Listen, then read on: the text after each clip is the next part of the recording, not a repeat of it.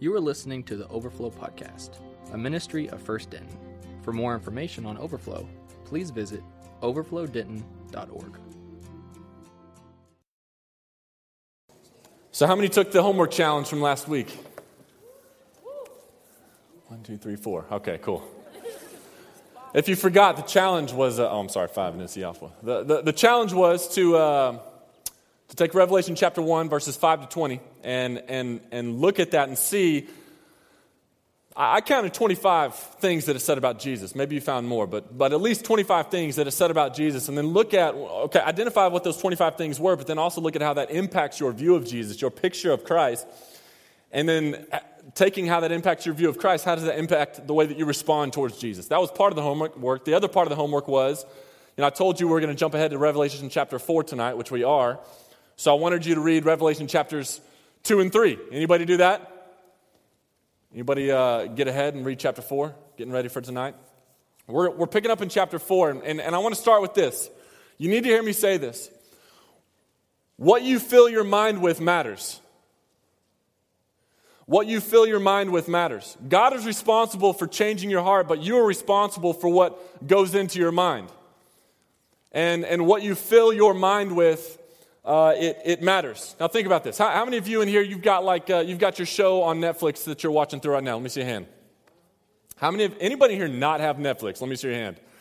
Oh my gosh, all right. So, all right, what are you watching? What are you trying to get through right now on Netflix? Let me hear it. What are you trying to watch through? Geeks and Freaks, House of Cards. Somebody from the back. I'm getting Gotham. Is that good? Yeah, it is. Okay, apparently everybody's watching Gotham. How many of you got two shows you're working through right now? Let me hear it. Let me see. Okay. Anybody watching The Bachelor? I know that's not on Netflix. Okay. The enthusiastic hands go up. Anybody watching this? Everybody's been freaking out about Making a Murder. Anybody watching that? Let's see what else. Anybody still stuck on the Friends reruns? And then everybody else who didn't admit it just now. Think about this. What you fill your mind with matters. Listen, if you spend all of your time, if we spend all of our time filling our mind with whatever it is on Netflix that we're filling our mind with, then why should we expect ourselves to live or act any differently than the rest of the world? Because the reality is, that's what the rest of the world is filling their mind with. And even then, the stuff that is coming out of that stuff, it is a picture of how the rest of the world lives, except maybe on Gotham. I don't know how Gotham lives. But do you understand what I'm saying? What you fill your mind with matters. Think about it this way. If you spend all of your time flipping through Facebook or flipping through Instagram or hanging out on Snapchat, then of course, you're going to live a life of fear, a life of sadness, a life of loneliness, a life of feeling okay, your worth is judged or determined by how many likes, how many followers, how many views you get.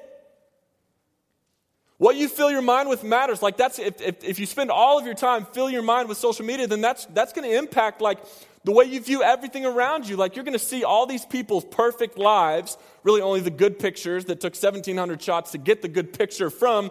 That's all you're going to see, and so you're always going to be measuring yourself against that. You're always going to be measuring your self-worth against that. What you fill your mind with matters. If you spend all your time looking at pornography, no wonder every time you are introduced to the opposite sex, you're just awkward around the opposite sex. And when you get rejected, no wonder it feels like the whole earth just crumbles. Because what you fill your mind with matters. What you look at matters. I just want to point to this text. Luke chapter 11, verse 34 says, "Your eye is the lamp of your body. When your eye is healthy, your whole body is full of light, but when it is bad, your body is full of darkness." In other words, what he's saying there, the eye is the lamp of the body. What you look at matters. You see this all throughout Scripture. 1 Peter chapter 1, verse 13. Flip there with me. This is why I didn't put it in my notes. I want you to flip there with me. 1 Peter chapter 1, verse 13.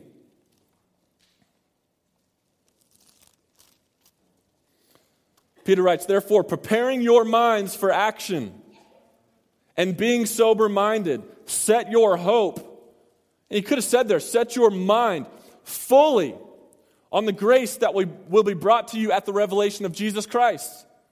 Preparing your minds for action, being sober-minded, set your hope, set your mind fully, completely on the grace that will be brought to you at the revelation of Jesus Christ. Are we doing that?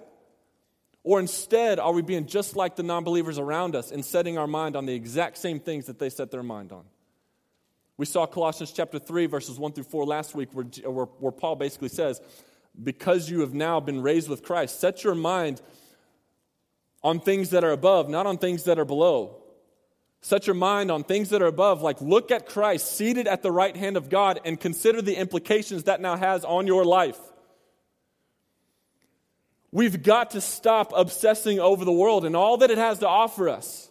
Because we, as followers of Jesus, people who say that we believe that this is the true Word of God, then we know that there's so much more to life, so much more to existence than what the world can give us. We've got to stop being so short-sighted, focusing on the things that are seen right in front of our face. We've got to stop living like we've never heard of heaven. What we fill our minds with matters. So this weekend, our church had it's D Now. Anybody in here ever been to a D Now before? So our church had D Now this weekend. Some of the pastors in our church, including myself, we kind of split the preaching duties at this D Now. So I preached Saturday night at the D Now. And just as a little pause here, any college students who served this weekend in the D Now, put your hand up really, really high. I just want to recognize you. These are students who gave up their weekend, gave up sleep this weekend, serving obnoxious middle school and high school students. Sorry, there's some high school students in here, I know. Serving awesome, wonderful high school and middle school students, giving up sleep, leading them in small groups, coming to the worship stuff, serving around Denton. The Sunday after D Now is my favorite Sunday, one of my favorite Sundays, because I love to watch our college students who are serving in D Now struggle, bust so hard to stay awake in church. This Sunday I was sitting across the aisle from one of our students, and I got some great video of him. I just took some. Do we have those pictures? I took some screenshots of go ahead and just kind of flip through a couple of them. Now, this is actually a video. Actually, go back to that one right there, the yawning one. If you also see, you can see in the front of him, there's a dude who's passed out on the pew in front of him. But anyways, there's like 6 screenshots I took. Sorry, Cole. Where's Cole at? Where are you at? Yeah, buddy. Hey, man, that's the one Sunday where I'm like, hey, it's cool if you pass out in church because I know you've been working hard all weekend and serving the Lord through serving those students. So I appreciate you all doing that. But all that to say, I had the opportunity to preach Saturday night to our high school, middle school students, and I shared with them some of the stories that I've shared in here before of opportunities that I've had to interact with believers in other countries around the world that are being heavily persecuted.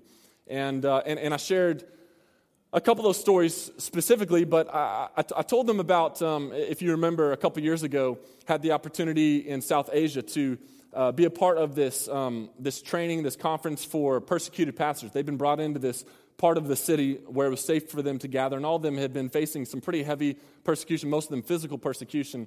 And I shared with them some of the stories of these men and women that they shared with us at this gathering. And I told them, what's been so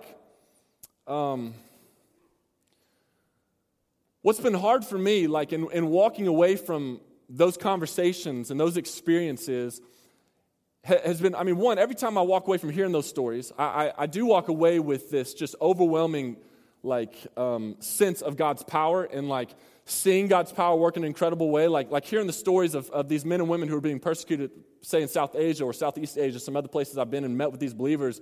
It's unbelievable to see how God aggressively fights back on behalf of his people. So in that sense, it's like I walk away overwhelmed by the power of God, overwhelmed by the grace of God in these people's lives, as these people, though they're being heavily persecuted, are still courageously pushing forward for the mission of God. But the other thing that I've walked away from these gatherings with is this question in my mind of, why doesn't that kind of persecution happen to us here today? And I'm sure there's multiple explanations for why that is. Why don't we face that kind of persecution? But something that God has really laid heavily on my heart is a text out of 2 Corinthians chapter 4, verse 4. Paul writes this. He says, the God of the age, and it's lowercase g God. It's not God, it's the God of the age, Satan. The God of the age, the God of this age has blinded the minds of unbelievers from seeing the light of the gospel of the glory of Christ, who is the image of God. In other words, what that text is saying is Satan, he uses all of these different tactics to try to do whatever he can to stop people on this planet from knowing Jesus, seeing Jesus, experiencing Christ, understanding the gospel. And here's really what this translates to in my mind. So Satan, he's the author of persecution. Like that's one of his tactics that he uses to keep people from seeing the light of the gospel on this planet. He uses persecution to try to shut up the church so that it doesn't continue to speak out and expose more and more people to the light of the gospel. So understanding that to be the case, it brings me back to the question, so why don't we face that kind of persecution here? And here's what God has convicted my heart of.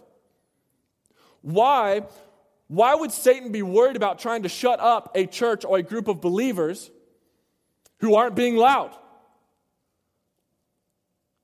Like, why would Satan try to, or be worried about wasting his energy trying to stop a church or a group of believers who are not on the move? Like, why would he expend his energy going after a sleeping church or a sleeping army, because essentially that's what we are, and risk waking us up? We don't face persecution like that because he's got us right where he wants us, blinded, distracted, preoccupied, lulled to sleep. The reason that Satan is persecuting the church in places like South Asia and a lot of places around the world is because the church, the group of believers in those areas are believers whose minds are fully consumed with the thought of God's glory. These are believers whose minds are consumed with thoughts about God's mission, minds who are consumed with thoughts about eternity, their minds are consumed with thoughts about how they can use every last bit of their resources for sharing the gospel, getting the gospel to people who don't yet know the gospel. But our minds, on the other hand, are consumed with anything, and I feel like everything but that. We're so obsessed with the world. It's not persecution that silences the church. It's the church's obsession with the world that silences itself. And that's why I said last week that persecution is not our greatest threat. It's consumerism or lukewarmness that's our greatest threat. Persecution isn't our greatest threat. It's losing sight of eternity that's our greatest threat. It's losing sight of God that is our greatest threat. Our biggest threat, or the biggest threat to the mission of God in the United States, the biggest threat to the glory of God in the United States is not new laws imposed on us by the government. It's not violent people in our country who oppose us. Instead, it is us, ourselves, losing sight of God. And last week we read in Revelation chapter 1, verse 3, this was the focus of last week. It says, blessed is the one, Jesus says, blessed is the one who reads aloud the words of this prophecy, and blessed are those who hear and who keep what is written in it, for the time is near. Listen, as I'm continuing in my own personal study of this book in preparation for teaching it here, I'm becoming more and more convinced. I'm becoming more and more convinced that taking this one verse, Revelation 1:3, seriously might have more of a significant impact on the church, on our lives, than if we were to do the same with any other verse in Scripture. Blessed is the one who reads aloud the words of his prophecy, and blessed are those who hear and who keep what is written in it, for the time is near. So last week we ended with Revelation chapter 1, verse 20. This week we're going to pick up in Revelation chapter 4, verse 1. I want you to hear what it says. Revelation chapter 4, verse 1, it says, after this I looked. Now I want you to understand the directional words here. It said, after this. In other words, what John is saying is, prior to this, in chapter 2 through 3, like Jesus, he had essentially written 7 letters to 7 churches. These churches, you need to understand, were real churches. Like they were real, actual, historical churches in real, actual, historical cities. And Jesus writes to them about problems that were really actually happening in these real, actual, historical churches. But hearing that, you also have to remember, and I think we said this last week, the number 7 in Scripture sometimes is a symbolic number. And in this case, I think it's being somewhat symbolic. Like even though these are real churches, actual historical churches, the fact that he writes to 7 churches is supposed to be symbolic, showing, because the number 7 is the number for perfection and for completeness, it's showing that even though these are real actual churches, they're also symbolic of the greater church, like all of God's church. So even though Revelation 2 and 3, in that Jesus is describing and dealing with specific issues that existed in these 7 actual churches, he's also essentially describing what the landscape of his church looks like today. So understanding that to be the case, here's your first homework assignment of the night. I want you this week to go back and read chapters 2 and 3. But this time, when you go back and read chapters 2 and 3, I want you to look, and I want you to ask the question, which of those 7 churches that Jesus is writing to do you feel like we most identify with? Like when you look at the good things and the not good things that he says about these churches and the challenges that he gives to them, which of the 7 churches do you think we most identify with? And then ask yourself this question, like if Jesus was to write us a letter in the same way that he wrote, say, the church of Laodicea a letter, if he was to write the church of Denton or First Baptist Church or Overflow a letter, what would he say about us? And I would guess that as you're thinking through that, like I know it's easy to stand back and kind of bash the church. I know it's easy to stand back and critique the church, but you got to understand this. Who is the church? We are the church. You make up the church. So maybe here's a good way to think through this as you think about this. If everyone in this room tonight had the same type of faith that you have, and Jesus was to write a letter to this church, what would he say? Let me say that again. If everybody in this room was to have the same type of faith that you have, and Jesus was to write a letter to everybody in this room, what would he say? Now, when you go back and you read chapters 2 and 3, you're going to see that the churches were struggling. There was a lot of good stuff happening in these churches, most of them. But you also see that there was stuff happening in the churches that was a real struggle. And Jesus addresses those things. They were struggling because of persecution.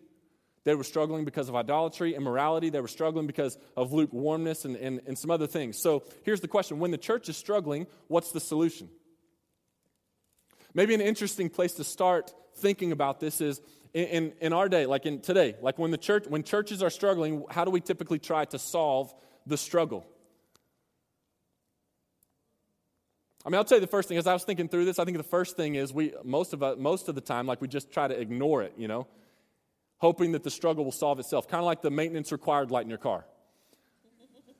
You're laughing because some of you, it's like on now, and you're ignoring it. I'll be honest, I thought of this in writing this week because mine is on and off like all week right now, and I'm hoping that it'll just solve itself. But I've owned 3 cars in my existence, and I've spent altogether about $9,000 on all 3 of those cars. My first car I bought in high school with money that I had made from mowing lawns, and it was a 1989 Bronco 2, miniature OJ getaway vehicle. And then my parents in college, they gave me one of their cars after they got enough money to buy a newer car. They gave me one of their cars, a 1995 white Chevy Lumina. It's like driving a boat. But they gave me that car because they were terrified if I kept driving the 1989 Bronco 2, I would die. And rightfully so, because that car was extremely dangerous, top heavy. I got it up on 2 wheels twice. I don't know why I just said that, but it is true. And then God graciously put on the heart of some people to give me, not give me, but essentially give me the car that I have now, 2003-ish Honda. I think it's an Accord. Clearly I care a lot about cars. But basically it was a steal. Like they pretty much gave me the car. But I say all that to say I've never owned a new car. So, of course, I've had a lot of car problems. Somebody's calling you. I've had a lot of... What tune is that? Dang, I felt like we were all of a sudden listening to, like, I don't know, some R&B station or something. Anyways, so I naturally, because I haven't had any new car, like I've had a lot of car problems. Thankfully, most of them have been small problems. My 89 Bronco 2, there was a 2-week period where I drove on 3 different transmissions in that car. Those were major problems, but most of it's just been small problems. And so I've gotten really good at ignoring the check engine light when it comes on. I seriously think the check engine light is like of the devil because it only comes on, and you can probably vouch for this, it only comes on when like everything in your life is going right. And then I feel like Satan gets jealous and he's like, man, I'm just going to, he comes down, like kicks our engine, and then the engine light comes on.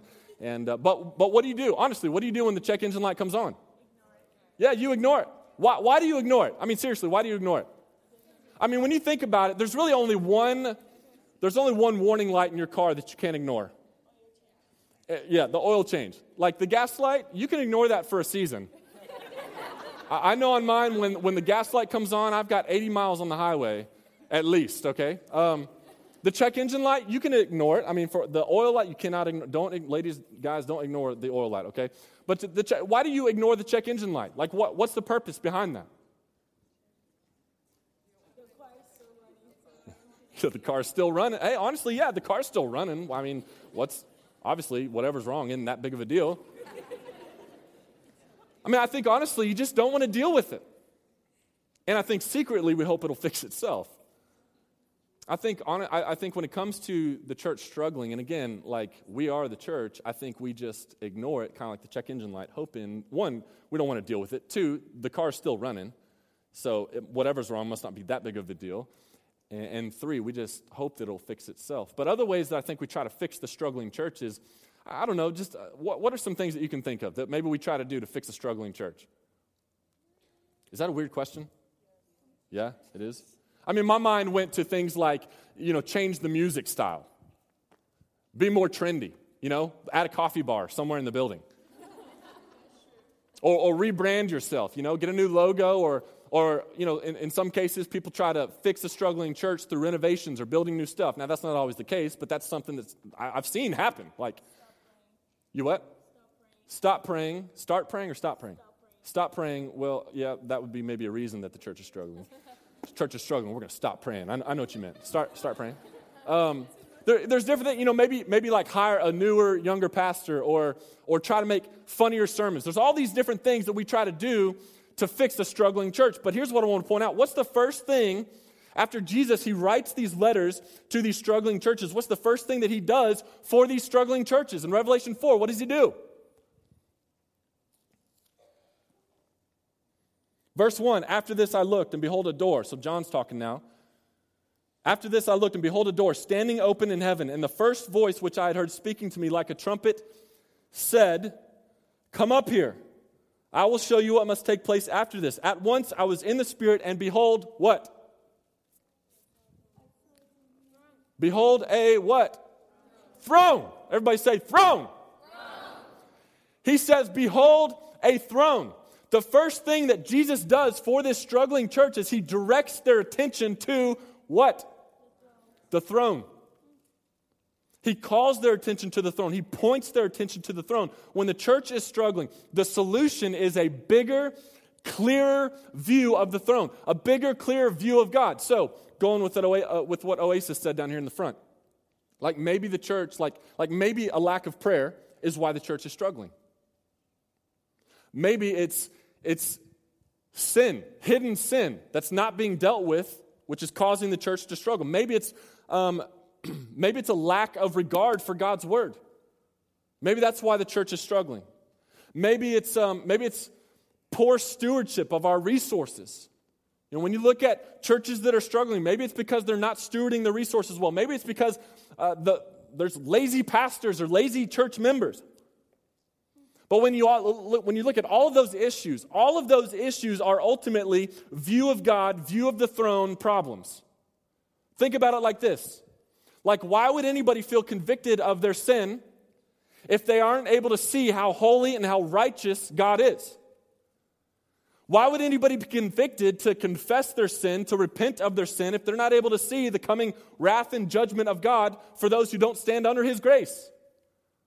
Like, why would anybody be driven to their knees desperately in prayer if they don't first see how big and how powerful God is and able to answer prayer? Like, why would anybody be convicted to dig into God's word? Why would anybody hunger for God's word? Unless they really saw and understood how powerful His word is. I mean, if you go back to Revelation chapter 1, I think it's verse 16. Yeah, verse 16. Describing Jesus. This is one of the things, if you did your homework, you saw. It describes Jesus. From His mouth came a sharp, two-edged sword. In other words, God's word, it doesn't wield a dull edge. It doesn't matter which way it's swinging. It's going to cut deep. But unless we see that side of God, why would we hunger for His word? Like, we're not going to be good stewards of what we have if we think what we have is ours, if we don't realize that God is the one on the throne. He's the creator of all things, the resourcer of all things.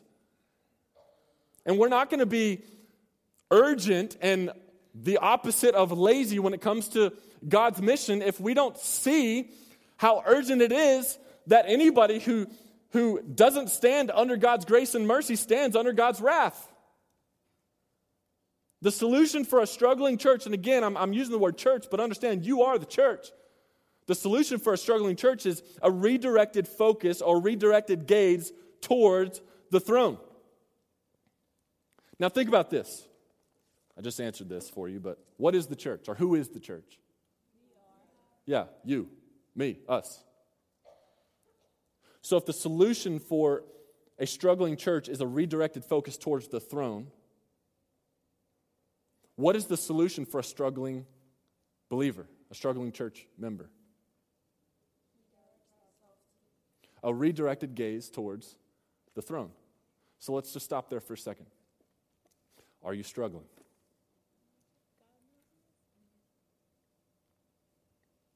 I mean, maybe as I said a second ago, like sometimes churches struggle because there's undealt with hidden sin, whether that's in the church members, churchgoers, or the pastors themselves. Like maybe that's you. Like you're struggling with hidden sin. You have got this sin that you have bottled up. You are trying to pack it away, hide it. Nobody can see. Refusing to confess, refusing to repent. Can I just say that the solution to that struggle is a redirected gaze towards the throne? Maybe you're struggling just in your relationship with the Lord, pursuing Him through prayer, pursuing Him through the Word. The solution to that is a redirected gaze towards the throne. Maybe for you, it's a poor use of your resources, poor use of your time, laziness for God's mission. The solution to that is a redirected gaze towards the throne. Behold the throne. That's what Jesus says.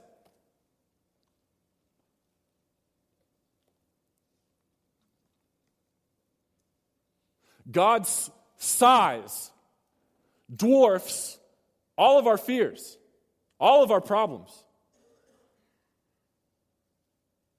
God's strength makes our enemies look ridiculous, goofy. God's beauty keeps us from elevating ourselves to this prideful position that we don't belong in. Jesus says, behold the throne. The focus of Revelation is not a timeline of events trying to figure out, what the end times are all going to look like. The focus of Revelation isn't even really like where are you going to be in that timeline of events or what's going to be happening to you. The focus of Revelation is where God will still be and what He'll be doing. He'll be on the throne in all of it. The focus is on His sovereign power over everything. The focus is on His righteous judgment, His grace, His mercy, and His ultimate victory. The focus is on the what? The throne. And that being said, before we take a closer look at the throne, because in a second John's going to describe what he sees when he looks at the throne, I want to do a quick sidebar here. Because all my life, up honestly until somewhat recently, like I've been taught, especially when it comes to Revelation and the end times, like when you think about Revelation, when you think about end times, what's the event that comes to mind first? Like what's the big event that everybody thinks about? The rapture. Somebody else say something different? What'd you say, Praise? What'd you say? I'm not going to put her on the spot. Yeah, the rapture, right? So like everybody thinks about that. When I grew up, I was always taught, there's going to be this, like before all the crazy stuff happens in Revelation, there's going to be this rapture that, like did you ever read the Left Behind books? That was kind of a long time ago. Anybody in here read those? Quite a few of you actually read those, okay. Or seen the movies, Left Behind, Kirk Cameron and friends. Like those movies are all built around this idea of the rapture. Like one day, all of a sudden, like all the believers are just going to disappear. So like if you're on I-35 and the rapture happens and there's believers driving those cars out there, like I was going to say it'd be more dangerous than it is now. It's really about as dangerous now, the way people drive. But like cars, you're going to see this cataclysmic event. Or if you're in an airplane and the pilot's a believer and you're not, like, sorry. But as I started reading Revelation, I'll just be honest with you, I didn't see that in there. And the reason I'm stopping to make this side note here is because Revelation chapter 4, verse 1 and Revelation 3, verse 10, this is kind of where that idea comes from. You look at Revelation 4:1. It says, "After this I looked, and behold, a door standing open in heaven, and the first voice which I heard speaking to me like a trumpet said, 'Come up here.'" So a lot of people think, some people think that John here represents metaphorically the whole church, all believers. And they connect the trumpet-sounding voice, who is Jesus, as revealed in Revelation 1 and some other places in Scripture. Connecting that is the moment when Jesus comes to call believers up into heaven. The door opening is the door opening into heaven. Revelation 3:10, you back up, it says, "Because you've kept my word," he's talking to the church at Philadelphia. "Because you have kept my word about patient endurance, I will keep you from the hour of trial that is coming on the whole world." He says, "I will keep you from the hour of trial that is coming on the whole world." In other words, some people think that is talking about this rapture that's going to take place before the tribulation, so that if you're a believer on the earth, when all this stuff starts, you won't experience the tribulation. You seeing that in there? The reason I point this out is, one, I don't know that you would have seen that unless I pointed it out to you. And I'm not saying that because you don't have good reading comprehension. I'm saying that I didn't see that either until it was pointed out to me. The point is this, we could spend a lot of time talking about this, and some will agree, others will disagree. Honestly, that's fine. This is a secondary issue. It's not a hill to die on, but I know if we don't talk about it, people would get to the end of the study and be like, "Hey, wait a second, we didn't talk about the rapture." Some people think the rapture will happen before the tribulation, all this crazy stuff we're going to get to here in a few weeks. Other people think it happens somewhere in the middle of that tribulation. Other people think it happens afterwards. I personally don't think that it happens before the tribulation. I don't think that that's in there. And again, I don't think that you would have seen it in there unless I'd pointed out to you. And the reason I do point this out is because even though it's a secondary issue, I think how you view the rapture and the timing of it impacts the way that you read and you see everything that's coming next. Not just tonight, but in the future nights. But here's the big reason I don't think Revelation 4:1 is pointing to the rapture. Go back to verse 2. What does he say? Behold what? Behold the throne. He doesn't say behold the rapture. He says behold the throne. The focus of this verse, the focus of chapter 4 is the throne. So let's look at the throne because, again, Luke 11:34 tells us what you look at matters. So verse 2, he says, "At once I was in the Spirit, and behold, a throne stood in heaven with one seated on the throne." I want to pause there for a second. If you write in your Bible, I want you to circle the word one and then draw a line out to the margin. Circle the word one and draw a line out to the margin and write in the margin, there can only be one on the throne. There's only one on the throne. There can only be one on the throne. And as I was reading through this, I felt convicted to ask you the question, who do you see on the throne? And who you see on the throne, it doesn't change the reality of who is actually on the throne, but it does impact everything about how you live now. We'll come back to that more in a second, but verse 3 says, and he who sat there had the appearance of jasper and carnelian, and around the throne was a rainbow that had the appearance of an emerald. Around the throne were 24 thrones, and seated on the thrones were 24 elders, clothed in white garments with golden crowns on their heads. From the throne came flashes of lightning and rumblings and peals of thunder, and before the throne were burning 7 torches of fire, which are the 7 spirits of God. And before the throne there was, as it were, a sea of glass, like crystal. And around the throne, on each side of the throne, are 4 living creatures, full of eyes in front and behind. The first living creature like a lion, the second living creature like an ox, the third living creature with the face of a man, and the fourth living creature like an eagle in flight. So we're getting a clear description of the throne right here. And specifically, if you look at I think those are prepositions. I'm trying to be grammatically correct there. But the description, you see what's on, what's around, what's from, what's before, and what's on each side of the throne. You'll see those words in the text. So looking at verse 3, the first part, it says, "And he who sat there on the throne," is implied, "had the appearance of jasper and carnelian." A couple things to know about this. Jasper and carnelian. They were the first and the last stones on the high priest's breastplate. If you were to go back to Exodus chapter 28, I believe beginning in verse 15, it describes God giving the instructions for the high priest and what he was supposed to wear when he went into the presence of God. And he was supposed to have this breastplate. It had 12 stones, each of those 12 stones representing the 12 tribes of Israel. And jasper and carnelian were the first and last stones. In other words, kind of potentially here symbolizing how it includes all of God's covenant people. Also, what's interesting here, well, it also probably alludes to the fact that God is the Alpha, the Omega, the beginning and the end. But also what's interesting is jasper was white. And carnelian, sometimes translated, actually in Exodus, it's translated as, I don't even know how to say it, sardius, S-A-R-D-I-U-S, sargis, whatever. Jasper was white, carnelian was red. And a lot of people think that the jasper that John was seeing represented or was showing the purity and the righteousness that comes from Jesus. Hence the red representing the blood of Christ that was shed on the cross that leads to our purity and our righteousness. So you read on verse 3. It said, one who sat there had the appearance of jasper and carnelian. And around the throne, so now we're at that word around the throne was a rainbow that had the appearance of an emerald. When do we first see a rainbow in Scripture? Noah. And what did the rainbow represent?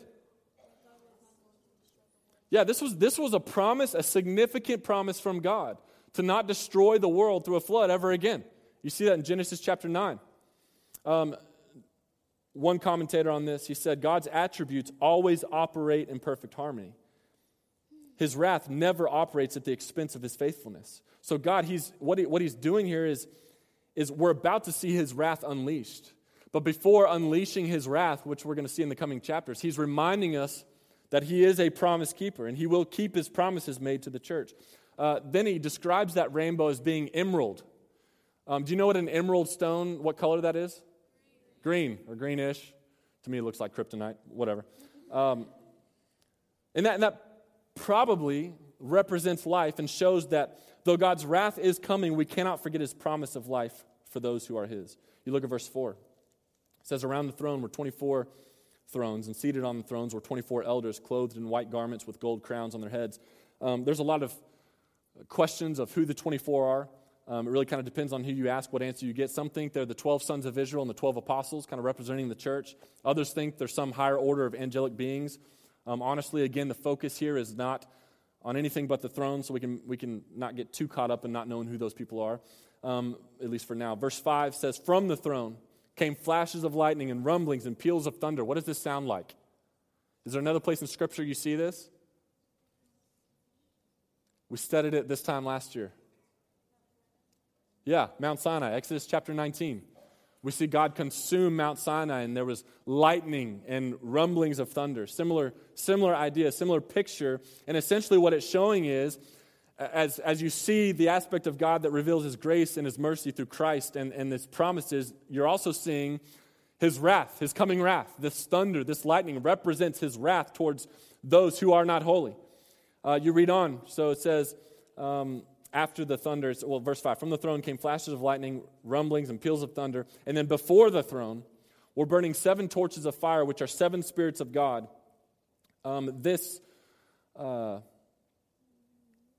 One thing you need to know in reading Revelation that will help us in interpreting what we're seeing is there's other places throughout Scripture that oftentimes use these same pictures.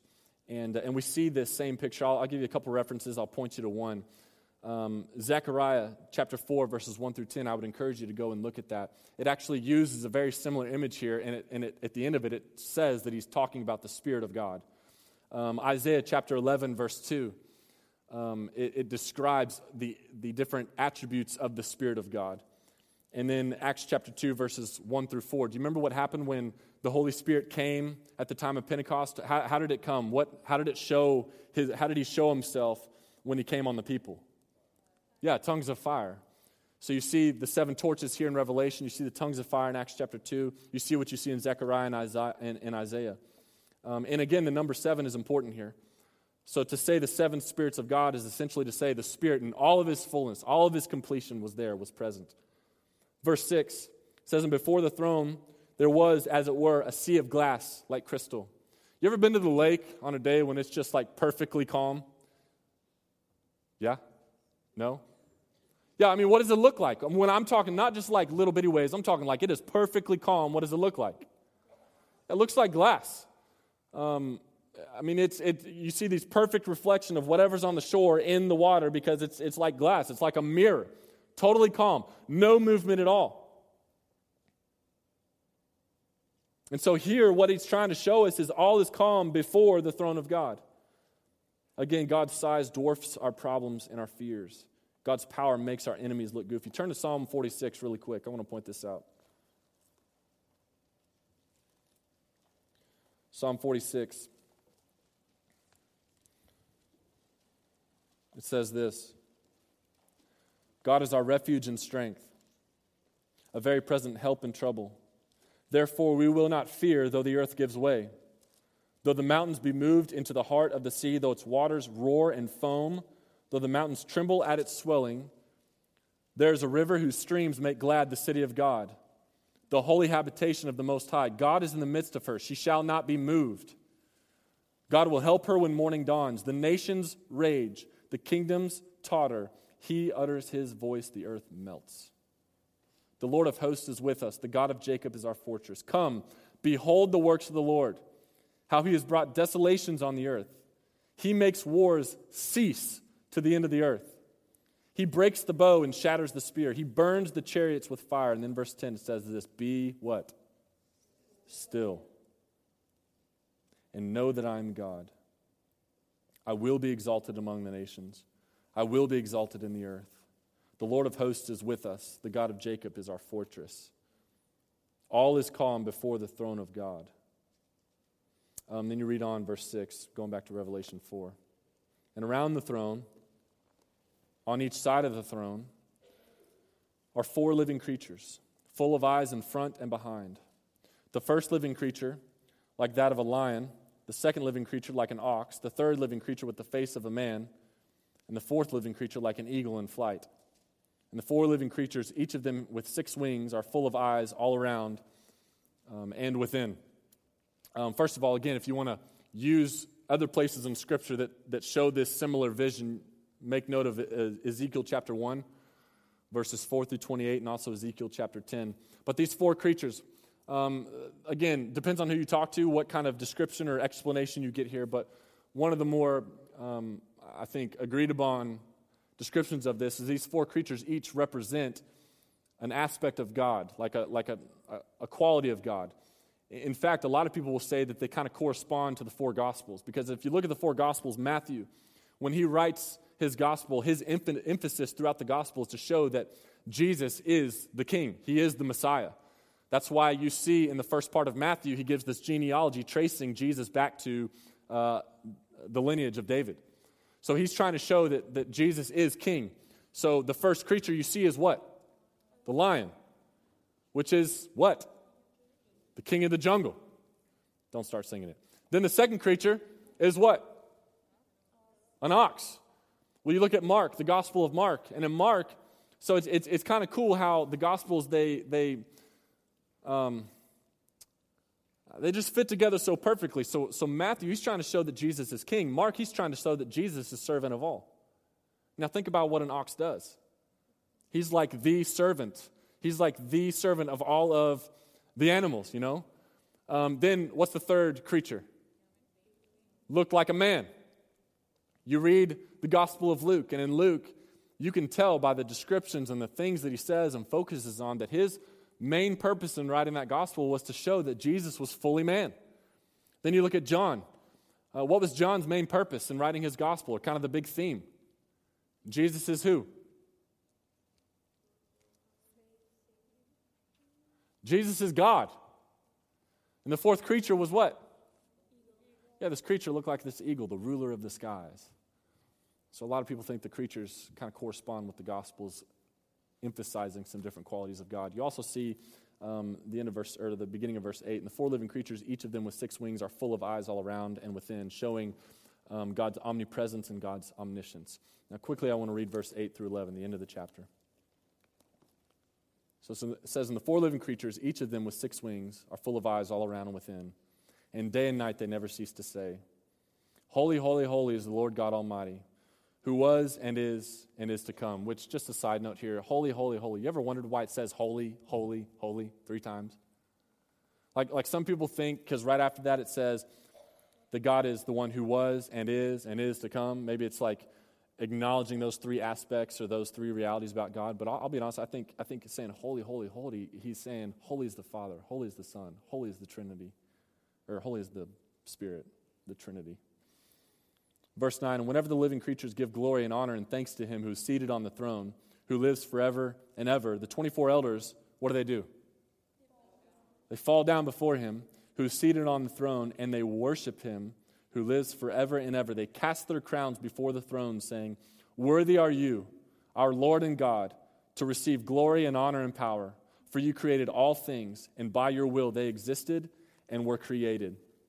Take a moment and step back and see the big picture. Like, ignore all the little details that, there's maybe symbolism there and maybe pointing to this.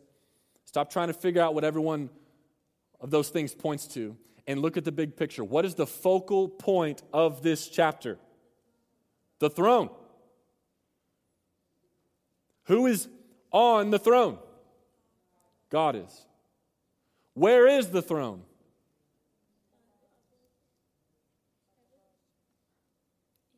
It started, okay, who's on the throne, then what's around the throne, and what's around the throne? Where's the throne? Right in the middle, in the center.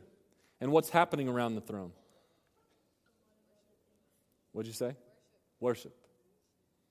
The creatures worship. As the creatures worship, the 24 elders fall prostrate before the Lord and worship.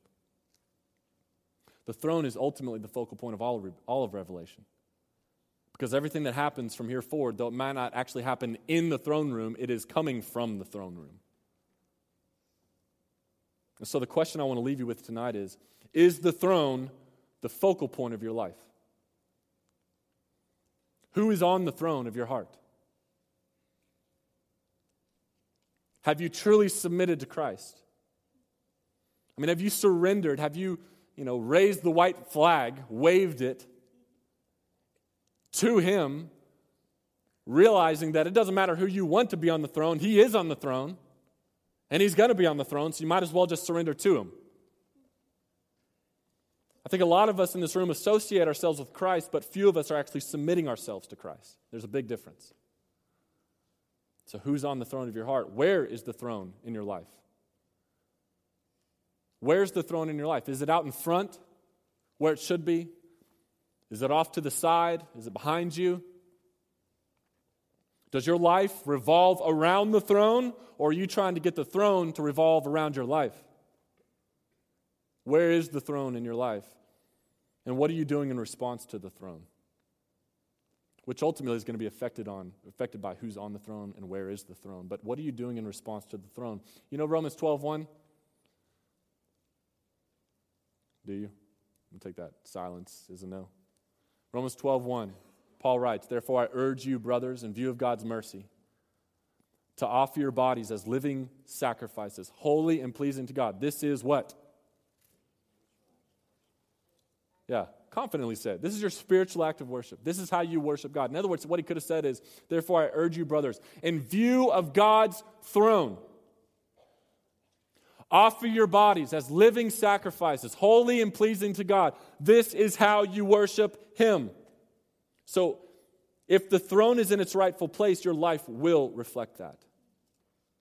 So here's your homework. 1, like I said earlier, chapters 2 and 3, read it. Which church do you think we identify with of those 7? What would Jesus write to this church? Specifically, what would Jesus write to this group of believers in this room if everybody in this room had the same type of faith that you have? And then the other homework assignment is redirect your gaze towards the throne. Ask the question, is the throne the focal point of your life? Who's on the throne of your heart? Where is the throne in your life? And what are you doing in response to the throne? And here's just a real practical suggestion, and I'm going to take this myself. I want to challenge everybody in here to remove yourself from some of the regular things that are in your life this week and intentionally get away in a place or in a moment where you can, for a time, focus your gaze on the throne. Redirect your gaze on the throne. What you fill your mind with matters. So you can sit there and you can watch The Bachelor, or you can sit there and stare at the throne. And if you just compare those two pictures, there's going to be a huge difference in what you do in response. So my challenge to you is to remove some of the normal things that are part of your life and have a season where you redirect your gaze towards the throne. Let me pray for us. Thank you for listening to the Overflow Podcast. Please feel free to download and share with friends. We ask that you do not alter any of the previous content in any way. For more information about Overflow, feel free to visit us online at overflowdenton.org.